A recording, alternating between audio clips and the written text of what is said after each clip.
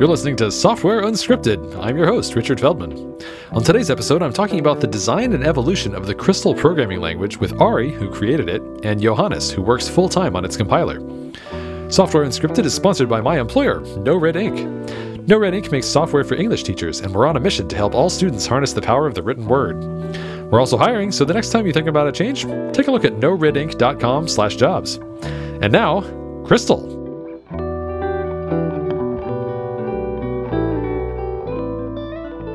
So, joined today by Ary and Johannes. You guys want to introduce yourselves? Sure. Hello, I'm Ary. I live in Córdoba, Argentina, and I've been an engineer at NoRink for about 3 years, almost 3 years. Yeah, I'm Johannes. I'm living in Germany, like near Frankfurt, around that area. And I'm working at Manas and since 1 year now, and I'm working on Crystal full-time there. Awesome. So let's talk about Crystal. For those who don't know, either one of you want to just give a quick overview of what Crystal is?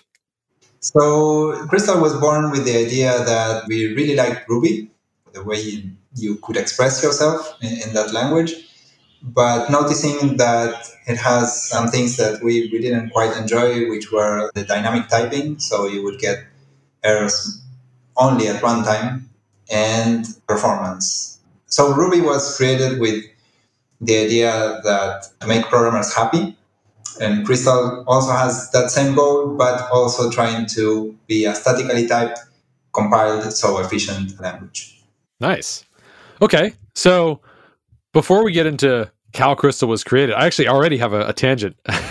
So one thing that I'm curious about is my understanding, and you guys might know better than I do, so correct me if I'm wrong on this, is that Mats, the creator of Ruby, was really into Alan Kay style object-oriented programming through message passing between objects.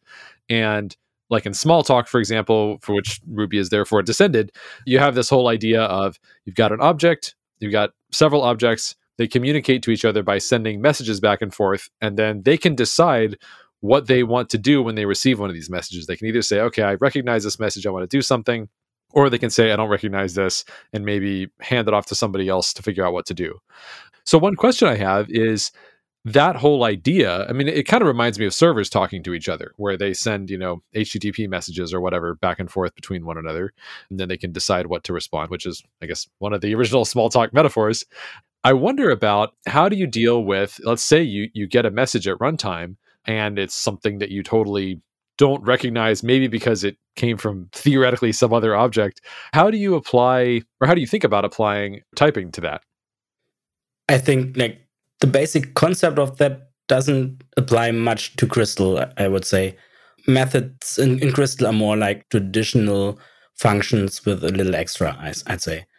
So of course you have some dynamics in there, but it's all resolved at compile time. So you wouldn't come into the situation that you have at runtime a message or a method call that you couldn't really resolve. Got it. Okay, so that aspect of object-oriented programming is like not really a focus at Crystal. Is it still possible? You could receive an object that, let's say a string, and you want that string to contain an integer value, and you parse it, and it's not an integer you would raise, but I don't know if that was the question or related to the question, or it was more about unhandled methods or unknown methods. Yeah, more about, so like, let's say I'm like, you know what? I want to just send this object something that I am making up on the fly based on like what I read out of a file. I'm going to send it a different message depending on that and just see if it wants to respond to it or not. Is that something that is still supported in Crystal? Can I do that if I want to?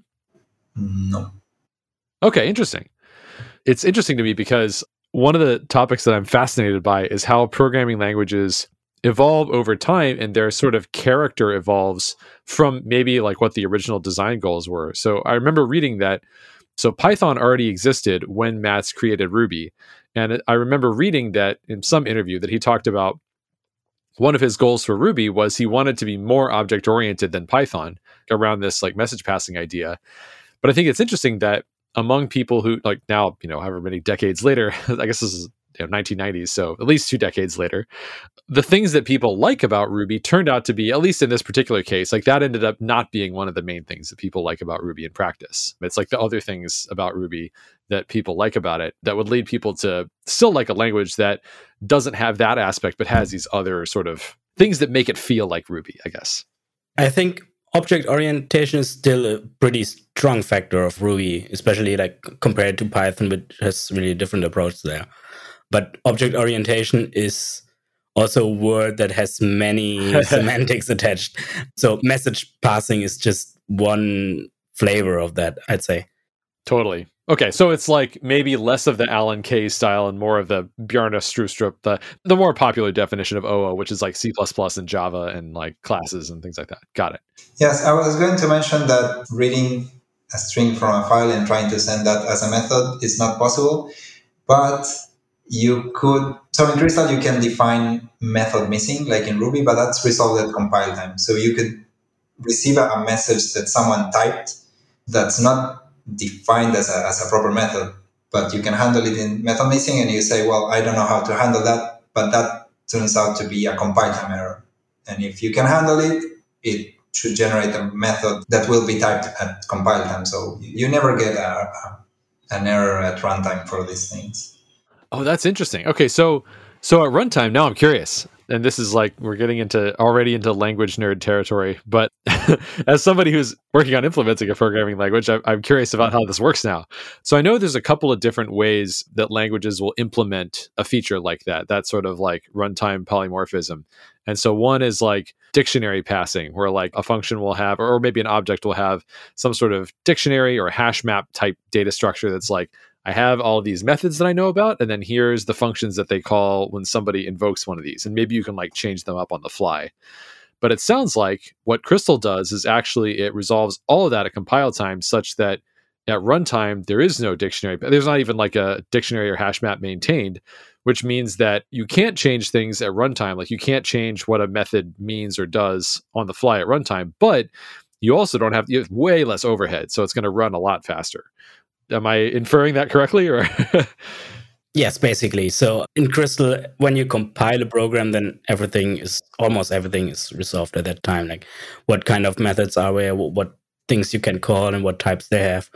So that really clears up a lot of dynamic stuff that you would have in say, Ruby or other scripting languages. But there's still some kind of flexibility, like with function pointers and all this kind of stuff.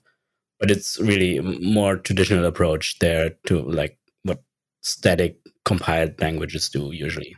Okay, one more question on this tangent. So what about generic polymorphism or parametric polymorphism? So like, for example, let's say you have an array of things. Like in some languages, there's no distinction between a difference between like an array of strings and an array of integers. It's just like an array is an array. And then at runtime, they keep track of like, is each individual element a string or an integer, which has some overhead, but is very flexible versus saying, well, an array has to be either an array of strings or an array of integers, which means there's less overhead at runtime, but you have that constraint when you're programming. How does Crystal think about those things? Like, how does the compilation work? So each generic type, like you can have an array of string or an array of int32, and they are different types and compiled separately. Cool. And even you can have the sum method of an array. Well, it's actually defined on enumerable, and it's defined in enumerable for every array, which seems strange. But like if you have an array of integers, and if you call sum, because every integer response, like it can be added to other integers, that compiles fine. If you call it on an object that doesn't have the class method, or the class also needs a zero method for the initial element, then it doesn't compile. So I guess generic polymorphism is implemented. Each type has its own type, like nothing is shared between different generic instantiations. That's very cool. So it sounds like, okay, so Crystal's taking performance pretty seriously because... Yes, yeah. There's another part to that, which is, so Crystal computes the entire type hierarchy every time you compile things. There's no modular compilation, and there's no like an interface that knows, okay, like how to resolve methods at runtime, but by looking at a table that you were mentioning. So there's that. Gotcha. That's cool. So that seems to me different from what I've heard of in a lot of gradually typed systems like TypeScript, for example, where they're sort of like, well, you can do all the same stuff you could do in the original untyped language, but the types might be varying degrees of fancy, and you still have all the same runtime overhead as before. It's just like now there's an optional type checking step. So it sounds like you're actually changing, in a couple of ways we've talked about already, the performance characteristics of the language by using types not just for giving you information at compile time, but actually as an optimization so that the compiled code runs faster because you're able to apply those optimizations based on your knowledge of the types. Is that right? Exactly. That's the main thing Crystal gets from the static typing. But I think it's not just a performance thing, but it helps a lot when you look at a program, what it does as a developer, to know that in the context that things evaluate, that all that has been predetermined at compile time, you can be a lot surer about what types to expect, for example, a variable to be somewhere in your code. Sure. Well, that's the age-old debate, is a lot of people agree with that statement, and a lot of other people say that it's too restrictive and it's not worth it, and it ties your hands and things like that. Yeah, I happen to generally agree with you, but but if somebody were here who, there's plenty of people who feel differently. Yeah, but for those, I think the interesting aspect of Crystal is that while it's really strict in what the compiler does, the compiler also helps you a lot with allowing things to be inferred, for example. So as a developer, you don't have to write every type everywhere, but it just automatically happens to be. But it's still safe in the end. And there's a really small example to show that. And it's that you can define a method that takes 2 arguments and adds them with the plus operator. And you can define that method in Crystal without any type restrictions. And it will work. Like if you pass 2 integers, it works. If you pass 2 floats, it works. If you pass 2 strings, because you can add these strings and they are concatenated, it works. But if you pass any other object, like, I don't know, char or bool, it will give a compile time error. And typically in typed languages, you need some sort of interface or protocol or something to say, okay, these objects must respond to this method and return this type. And in Crystal, you generally don't need that unless you want to be that strict. Very cool. Do you even need, for that plus implementation, do you even need to annotate it at all? Or can you just say, like, here's the names of the arguments and I'm done? Just the names of the arguments. That's awesome. And that method will work with any object that eventually implements plus. Like if you define a library with objects that define plus and conform to that, it would work. So does that actually compile out to multiple different methods in terms of like binary code gen, or is it just one? Yes, it's different ones. Oh, cool. So it's monomorphizing compiler? Mm-hmm. Wow, that's awesome. And it also does multi-dispatch. So Crystal has union types, where a variable can be one of 2 types. Because you can have type restrictions, you can have a method defined on that receives an integer, or a method that receives a string. And if you have a union of int and string, at runtime it will know which one to call. But at compile time, it will consider that both can be called. So the return type is the union of the return types. Got it. Okay. So there is a little bit of runtime overhead there because it has to know which is which, right? There's some sort of tag or something. Yeah. Exactly. Cool. That makes sense. Okay. So you could actually have, using union types, you could actually have an array of, for example, string or int. Yeah, for certain, that's a major feature, I would say, that adds in some of more dynamic feeling into Crystal. And these union types are often just inferred. So you don't have to write that. Just if you, for example, you write an array literal with strings in it and numbers in it, then the compiler just takes the types from that.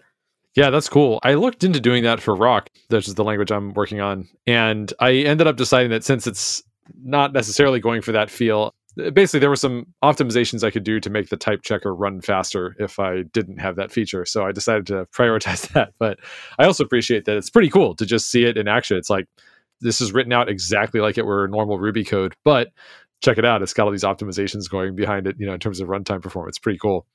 So everybody's always got ideas that they have about, I wish a programming language existed that had these characteristics. But it's one thing to wish that it existed, and then it's another thing to sit down and commit to, like, I'm going to spend years of my life working on this project? Because it takes a long time to make a programming language. So I'm curious for Crystal, where was the point? What was the impetus where it was like, oh, you know what? I'm actually going to do this, and not just like it's going from the wish list to the I'm actually going to work on it project list. So it actually started as a hobby project. Like I really like languages. Back then, I think I was using D or learning about Oh, D. D, cool. Also reading the compiler source code and learning about a bit more about that. And as I said, I really liked Ruby, except those two things. I said, okay, I'm going to try just for fun to see if I can make something like that. And without this idea of I want this to be production ready or I want the world to know about this. It started as a hobby, and then I showed it at Manas to Juan and Brian, and they said, "Whoa, this is great. We could do it again as a hobby or like see where this goes." And we continued, and probably you know this, but when you start doing the language and you start seeing things working and like adding things and like more things work, and you say, whoa, like this was actually easy to do, or whoa, this was challenging, but we did it, and so far it's great. So we continued doing it, and eventually someone at Manas, Carolina, posted it in Hacker News. Like it was always open source on GitHub, but we didn't mention it anywhere. And someone mentioned it in Hacker News, I think, and that's where it gained or started gaining popularity.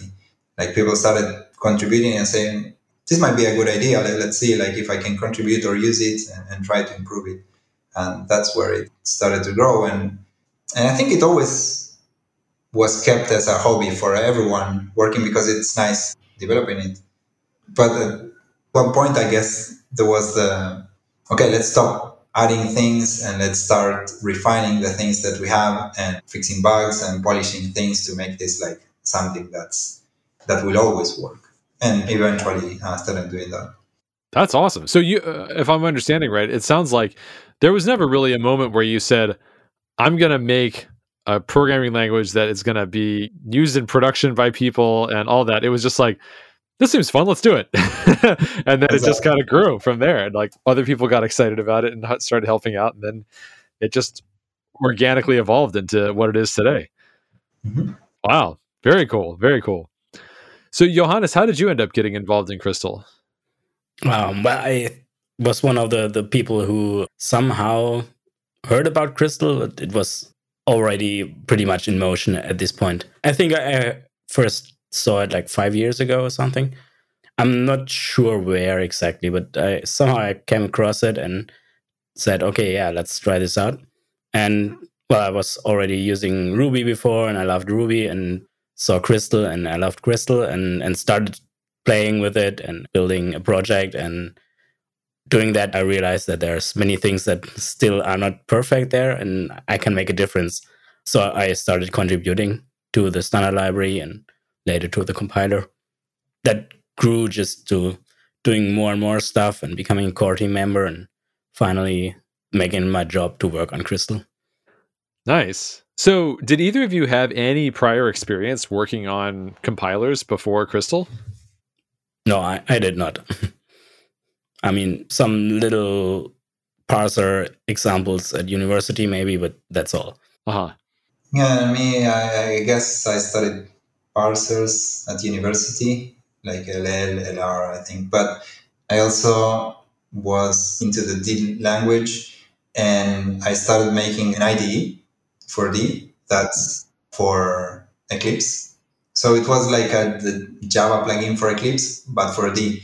And the way the Java plugin works is by actually having a Java compiler inside Eclipse and like having all this information to provide useful auto completions or type hierarchy or go to definition and so on. So I said, I'm going to do the same for D. Like I had a lot of time back then. And I got to do it by porting the D compiler, or at least the parts that I needed from D to Java.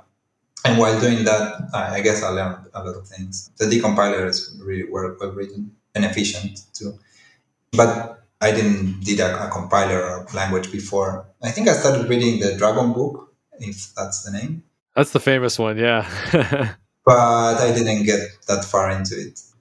not because of the book, just because of me. I don't know. I Sure. think I spent that time actually coding.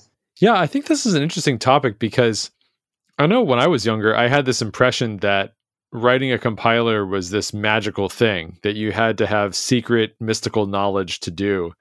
And then eventually, I think this is, I guess, when I got into Elm and started talking to Evan, who created Elm, a lot more about it, I eventually just understood like, oh, a compiler is just a program. Like it's just, it's a program that does stuff with files rather than with HTTP requests like I'm used to. And that's like, I mean, there's definitely some specialized knowledge there, but it's not fundamentally any different than anything else. Kind of reminds me of like, I don't know anything about doing like statistical programming because I don't really know much about statistics, but I still know that it's like programming. It's just I don't know the statistics part. And it's seems to me, I don't know if this is your impression, but it's still just programming. It's just you might not have the particular specialization of like, I don't know how a type checker works, algorithmically, but it's like it's still just code. Just like I may not know the statistics, but it's still just code. Yes, I agree. I actually gave a talk at Manas back then, like explaining a bit how the compiler works. So at Manas, we also did web development. The introduction was doing a compiler is actually like you don't have to deal with databases. You don't have to deal with HTTP requests. It's just like, I don't know, code and files and things you define yourself. Yeah, that can be pretty nice. I mean, you don't have downtime in a compiler really, unless it's, I guess, connected to a package ecosystem or something. It's just like, yeah, there's the files. Go read them, do stuff with them. I've definitely had a similar experience with Rock where I think almost nobody who's contributed to the Rock compiler, which is half a dozen to a dozen people at this point, maybe like one or two of them ever did anything with a compiler before this. Everybody just kind of learned on the fly because, yeah, I mean, it's as long as you know how to program, it's just about learning the particular techniques of whatever section of the compiler you're working on. That's about it. It's a lot more accessible than I think a lot of people assume, certainly than I assumed when I was younger. So how do you onboard new contributors? Like if somebody says, like Johannes, I mean, I guess you went through this process. Somebody says, I like this language. There's this thing about the compiler that I wish were different. Everybody agrees would be a good change. I want to be the person to make that change. How do you go from having that idea to actually becoming a contributor to the Crystal compiler? Well, obviously it depends on what the person is capable of doing. But in my case, I just looked at the things that I wanted to change and I made a PR and then posted it and somehow it got accepted and then merged. So that's at least what happens like often, that just people show up, post a PR, hey, I found this, that would be nice, let's do it. Or maybe start with opening an issue and just talking about stuff. That's usually the better approach, especially when you're new. Do you remember what your first PR was to the compiler? Like the first change that you were going to make? No, I don't know. It's been too long. I'm pretty sure I could look that up, but I don't know. No, I'm pretty sure I didn't start contributing to the compiler right away. But yeah, just focusing on standard lib features. That's definitely more approachable than the compiler, I would say. Yeah, I found that to be the case too, but maybe that's not intuitive to people. Can you say more about why you found getting into the standard library more approachable than the compiler? Because that's the APIs that I directly worked with when I wrote a template engine in Crystal. That's my getting to know the language project. And doing that, I noticed there are edges that need some sharpening. And so I worked with whatever, the string API or whatnot. And it was super easy to just dig into the code. How is the implementation of that? Because it's just there or written in Crystal. And then you can just start making changes there like you would do in your own code. I see. What's the compiler written in, by the way? Also in Crystal. Okay, so there's no language barrier there. It's just like, Crystal, you can, Even for a compiler, it's very approachable as well, yeah. Cool. And one of the nice parts probably is that what's really complex about compilers is probably optimizations, and we have just outsourced all of that to LLVM. So we just have to care about meeting LLVM's API, and that's it. So for those who don't know, do you want to just give a quick overview of what LLVM is and how you're using it? Yeah, it's basically a compiler backend, which we just tell, okay, we want to generate these functions and we want to define these types, and LLVM takes that information and generates the machine code from that. And it can also apply lots of awesome optimizations on this information.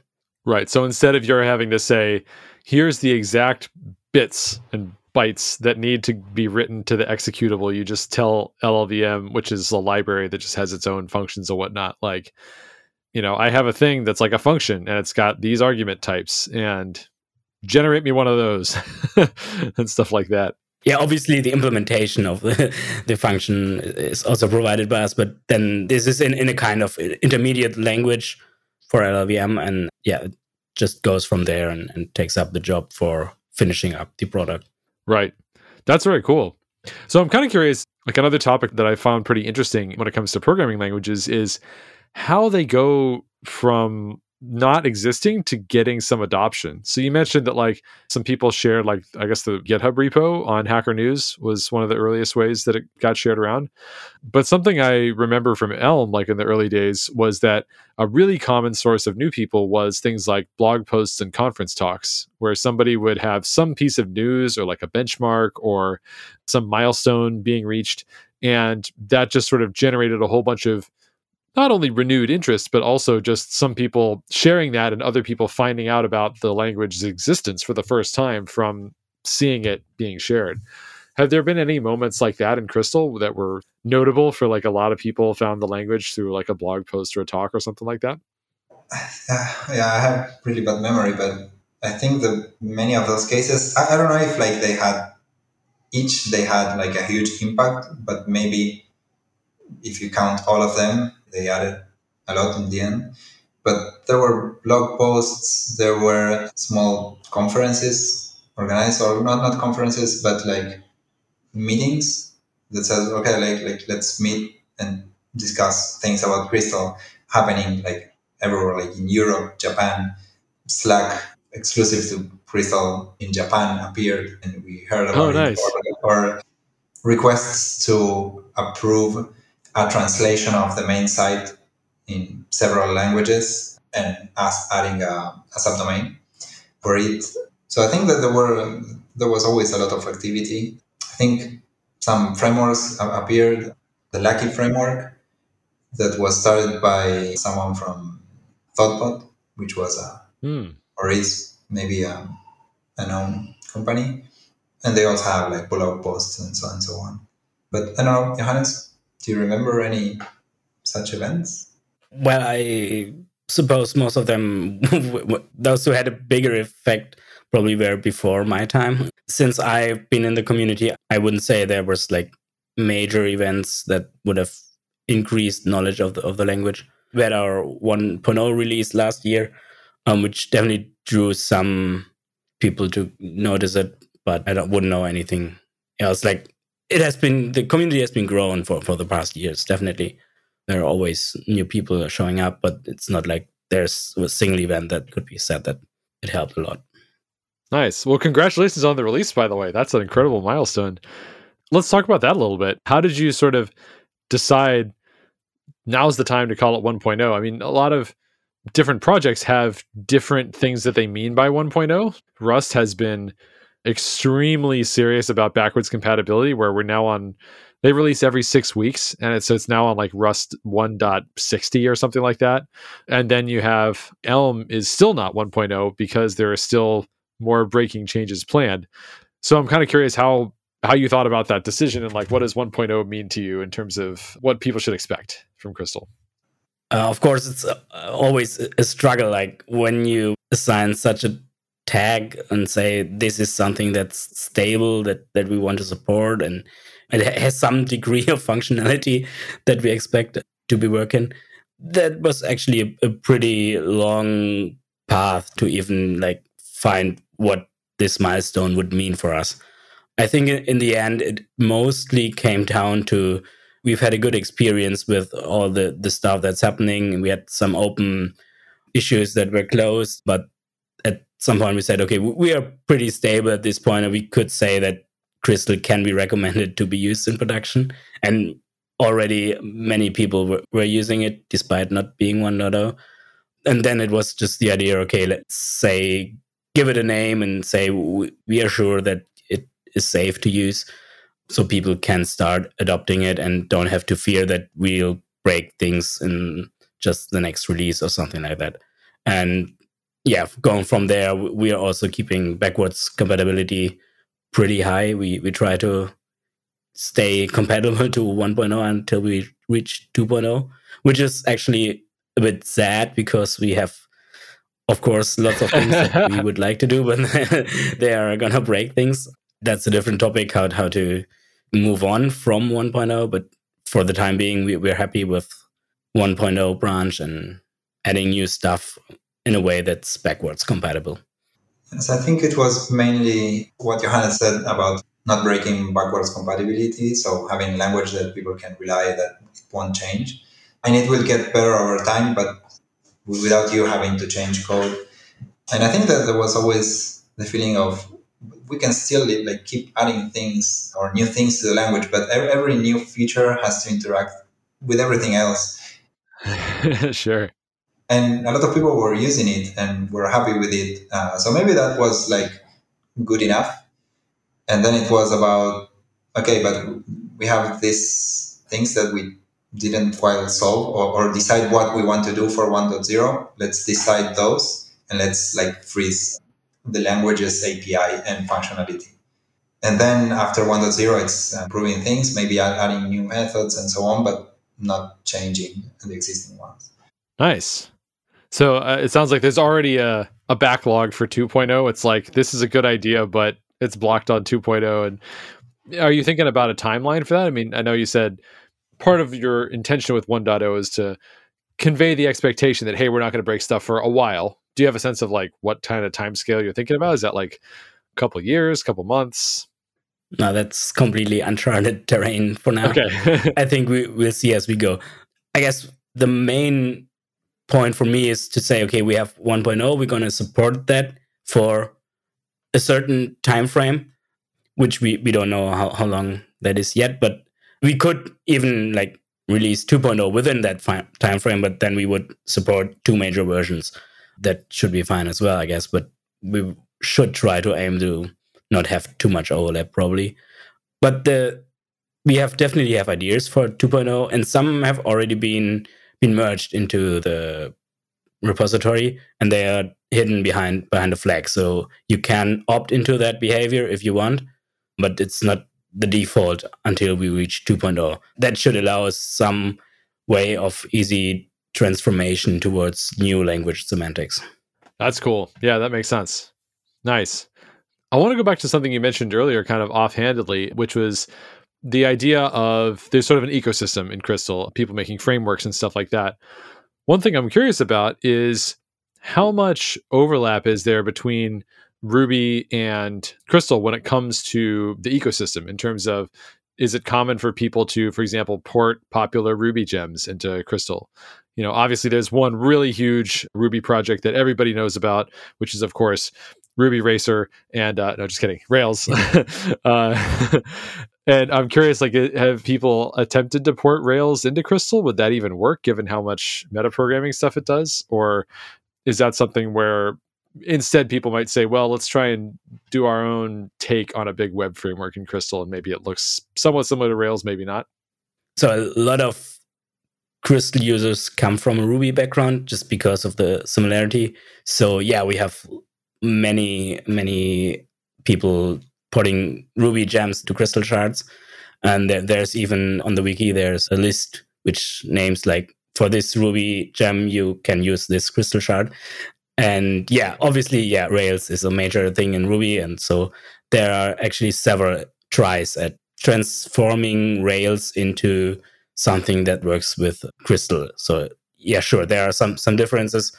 You need some more definitions, or you can do less dynamic things, of course, which is a huge part in Rails. So there are some different approaches necessary there.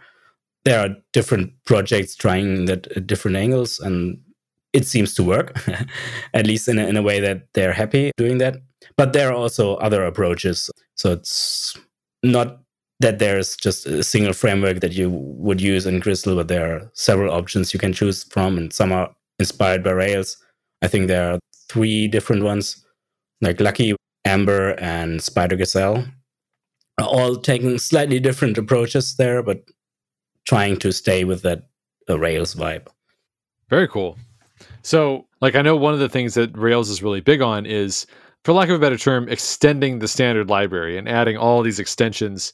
Is that culturally something that people do in Crystal? Not even necessarily with some of the Rails alternatives in Crystal, but just in general. Is that a popular thing to do? Is that even like encouraged or supported by the language? How do you feel about that?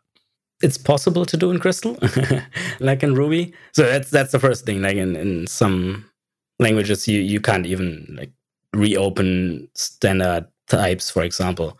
You can do that in Crystal, and I don't know. It's encouraged maybe, but not super decided yet, I think. I mean, I personally am not very much a fan of that. Some people like it more, probably. It's not pretty clear. In Ruby, it's okay, Rails uses this, it's coming from active support, and everyone uses these standard extensions, and it's pretty much an omnipresent extension to Ruby's standard library. And that's not something that we have in Crystal right now. Individual shards might add some methods to standard types and do their thing with that, but it's not like a concise system of extensions. And I think that wouldn't be necessary to have, hopefully. Yes, and just by chance, I don't know why, but today I was browsing Lucky site. I didn't check the other frameworks, and there was a link to the API, and I opened it, and I saw some extensions to the standard library types, but they weren't that many. And I was wondering, like, why they were needed. Maybe suggesting not doing that. So there are two things about that. In my mind, extending standard library objects or even other library objects is fine in the end product because you're in control of that. And if nobody else in a library does it, then there's no conflict. So, like in the application. Right, yes. Because that nobody depends on that application. So there's no conflict. But then adding extension methods in a certain way in Crystal would be safe or safer than Ruby. Because in Crystal, you can add a method with type restrictions. So let's say I define a method hello that takes a greeter that's of type greeter that I define in my library. That can conflict with anything else because it's or very unlikely that someone will define a hello method with a greeter from that library. They can define hello with another type. There's no conflict. Like the compiler will solve it. But if there are no arguments, that's maybe more prone to conflicts. And I wouldn't encourage that. And one thing to note with respect to active support, which provides these extensions in Ruby or Rails, is that many of the good things about that, I would say, are already in Crystal's standard library. So you don't need an extra tool for that. And I think when it's part of the standard library, then most of these problems with adding methods to types to have fancy behavior is not that big of an issue because it's a standard library. Nobody else can argue with that, that it's there. Right. I want to go back. So briefly, you mentioned that packages in Crystal are called shards. I know different languages do this in different ways. Like some languages will have a built-in package manager like into the compiler. Like in Elm, you can just like install stuff directly from there. Other languages will have no concept of packages in the compiler, but there's sort of a canonical third-party thing, like Ruby Gems is a good example of this, that kind of everybody uses. And then there's other languages where it's kind of a mix, where like in Rust, technically there's a Rust compiler and technically there's the Cargo package manager that's technically separate, but they're shipped together, they're made by the same people, and everybody uses it. And there's some degree of like language support that's certainly designed around Cargo. How does that work in Crystal? Yeah, I think it's pretty similar to the Rust Cargo situation. So in Crystal, we have shards, and that's also the name of the dependency manager, shards. It's also developed by the Crystal team and usually ships together with Crystal. But it's actually, I would say, a pretty generic dependency tool. It's not really tied to Crystal. So you could use it to manage other dependencies as well. Just nobody does that. So as in like you could use it to manage like C++ dependencies if you wanted to. Yes. Huh. Cool. The idea was to have the dependency manager inside Crystal, like inside the Crystal executable, and it actually started like that. But it wasn't like a very good dependency manager, and someone else did something else called shards, and it was really good. And eventually, we made the dependency manager from Crystal delegate to shards, and eventually we said, okay, let's drop that and just use shards. And what Johannes was saying is that to compile a Crystal program, you give it the initial file, and there are some standard paths like lib and subdirectories inside it are looked for dependencies. So if you build that tree yourself, Crystal will find everything it needs to compile. And shards just fetches things from GitHub or from GitLab or other sources and puts that in lib and manages that. But you could use another tool that puts things into lib, and that's it. Very cool. What's the story behind how shards came into existence? Like, was it something that you had planned from the beginning when you started making the language? I'm kind of guessing not, based on, how it was just sort of a hobby project. Or, at what point was there just demand for a package manager? And it's like, oh, let's do that. Yeah. Yeah, so I think we always had that idea from experiences from other languages that didn't have package managers. I can't remember which ones. That it was nice to be able to organize, to easily fetch and organize and version dependencies in that way. I think it was sometime before that we started using Bundler. Oh, really? Yeah, I think we were using Ruby back then when Bundler didn't exist, and eventually it appeared and it changed everything. Like it made things really more easy, I guess. And we wanted that same thing in Crystal. But we were developing the language, so we kind of had the idea of a package manager like Bundler, but decentralized. So there's no central registry. But we wanted to spend time working on the compiler, so we did just the minimum thing for the dependency manager. We were just fetching something from GitHub, I think. And then this other project came in that said, maybe you wanted this. Yeah. So, yeah. Very cool. Any good war stories from the development of Crystal? Like any really interesting projects or really surprising challenges that ended up being difficult to solve along the way? I'm sure there must have been something because every big software project seems to run into these inevitably. So this one, but it's pretty old. It's just when we started the language, we thought about this global type inference thing. And so there were two phases, but you didn't need types anywhere. Like the type of class instance variables were inferred from usage, and the type of array literals, you started with an empty array, and as you added items to it, it would infer the type based on what you added and so on. And the compiler was extremely slow. Like it didn't scale. Like for small programs, it worked, but then it was like abysmal performance. So, and we spent like a month or two. I don't know how much time thinking about like how to solve this problem. And we eventually chose that some things had to be typed. The minimum amount of things that were needed to make this like more optimal. And that was like typing array literals or collections, unless you had initial items from which you could deduce the types, the type of instance variables. Actually, that came later, but now type of instance variables are mandatory, and another thing is procs or like lambda functions. They need to be typed. But yeah, there was a time that we were trying to solve this without changing that, and eventually we changed it. But I think it was good because some amount of types has documentation, especially like you have this type, this is how it's formed.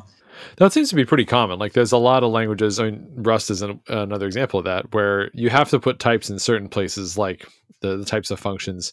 But once you've done that, it can infer the rest of the types.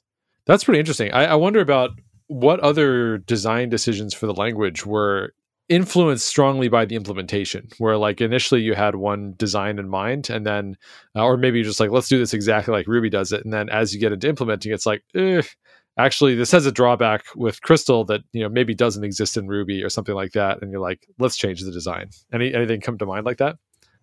Yes, there's one thing which is, so initially, if you have a variable that would hold two different types, that would form a union, let's say an int and a string. And let's say you have a parser that has nodes like a number literal node and a string literal node and then array expression node and so on. And all of that go into a hierarchy in object-oriented programming. Like you would have an AST node base type. And as you parse these things, you become to have like small unions. Like you either have a string literal or an integer literal, and then you add, maybe you parse a bit more. As the compiler resolves the code, you get an array literal, and then you get a union of three things, and then you get a union of four things. Right. Or maybe you get smaller unions that get union, and like it's like you get an explosion of different union types, and that slowed down the compiler a lot. So we made a choice that if you have a hierarchy of types and you have two types in that hierarchy that form a union, the union is resolved to the parent type or to the most immediate parent type.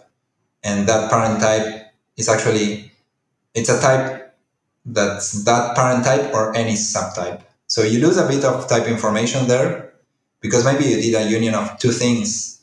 You got the parent, but there's another third thing that you didn't actually put in that union that could be considered, but it's a trade-off because it improves compile times.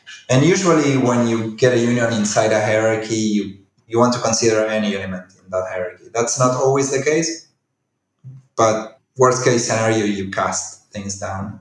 Okay, so let me make sure I understand. So an example of this might be in one array, it's an array of numbers, which could be like integers, floats, whatever. And then in another array, you have an array of specifically integers.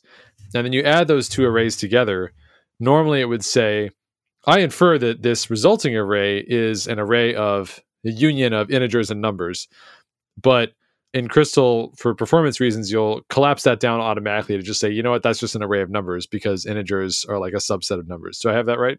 Yes, except that for numbers, we don't do that because they are structs. Or actually, yeah, but it's because, it's a special rule. But a similar example could be with the classic animal, cat, dog, and sure. cow. And if you have an array of dogs and an array of cats, and you join those, you get an array of animal, even though you never put a cow there. Oh, okay. So it's not even, I understand now. So it's not even like you had something that was an array of animal and an array of cat. It's like you have an array of cat and an array of dog, and we're like, you know what? This is an array of animals. Exactly. Yeah. Okay, that makes sense. That's interesting. Do you know of any other languages that do that? That's like the first time I've heard of that technique being used. No, I don't think so. Nice. This is a Crystal original. All right, somebody better write a paper about it. Maybe that's a good topic to close on. Sometimes people will write papers and then somebody will make a language based on the paper, or somebody will make a language so that they can write a paper. But these days, it seems increasingly common that people will make languages just for fun and never engage with any of the academic side of things.